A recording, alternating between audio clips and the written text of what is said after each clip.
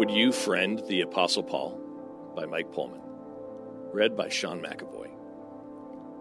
2 Timothy 1, 16 and 17. May the Lord grant mercy to the household of Onesiphorus, for he often refreshed me and was not ashamed of my chains. But when he arrived in Rome, he searched for me earnestly and found me. In the church today, we need more people like Onesiphorus. He's one of those biblical characters that can be easily overlooked, as we tend to focus on the giants of Scripture: Abraham, Moses, David, Peter, Paul, etc. Consider, for example, what we learn of Onesiphorus in 2 Timothy 1, 15 through 18. You are aware that all who are in Asia turned away from me, among whom are Phygellus and Hermogenes. May the Lord grant mercy to the household of Onesiphorus, for he often refreshed me, and was not ashamed of my chains. But when he arrived in Rome, he searched for me earnestly and found me. May the Lord grant him to find mercy from the Lord on that day. And you well know all the service he rendered at Ephesus. 3 things in particular about Onesiphorus stand out. 1. When everyone else abandoned Paul, Onesiphorus went to him. Onesiphorus was not one to just go along with the crowd. He risked ridicule, mockery, and scorn to actually go against the prevailing tide of popular opinion regarding Paul. 2. Onesiphorus was not dissuaded by initial difficulties. So many of us have great idealism until it gets hard. Then we turn away. Not Onesiphorus. When he arrived in Rome and could not find Paul, the apostle commends Onesiphorus' perseverance. When he arrived in Rome, he searched for me earnestly and found me.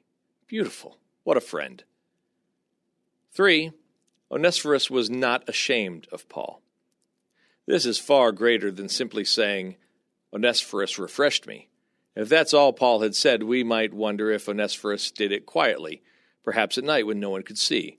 Did he sneak over to Paul's cell when no one was looking, because he was embarrassed by his association with Paul? Not this friend. Paul, with perhaps the same tears I have welling up in my eyes as I type, wrote that Onesiphorus was not ashamed of my chains. Onesiphorus did not care what people uttered or murmured.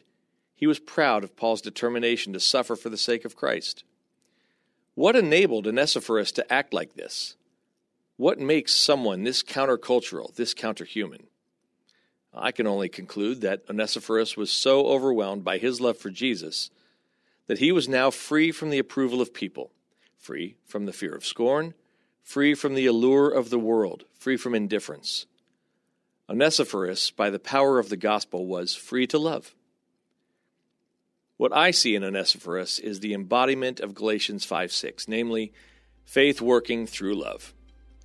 Onesiphorus' faith had an impulse, and that impulse was love. And this love was not weak or afraid or self-conscious in any way. God, help me to love like this. Intersecting faith and life. What things might I do this week to demonstrate my love for a dear friend, family member, or stranger?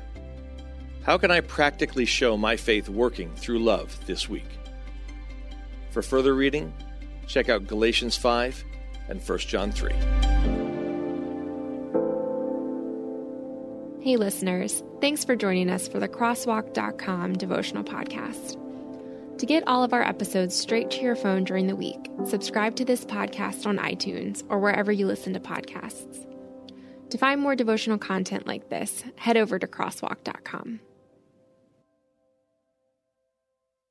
Hi, I'm Beckett Cook, host of The Beckett Cook Show. I lived as a gay man in Hollywood for many, many years until I had a radical encounter with Jesus 13 years ago. Since then, I've gotten my master's degree in seminary and published a book called A Change of Affection. On my podcast, The Beckett Cook Show, I sit down with fascinating Christian scholars and thinkers to address the lies of the culture and bring the biblical truth to bear on those lies. To start listening now, go to lifeaudio.com or search for The Beckett Cook Show on your favorite podcasting platform.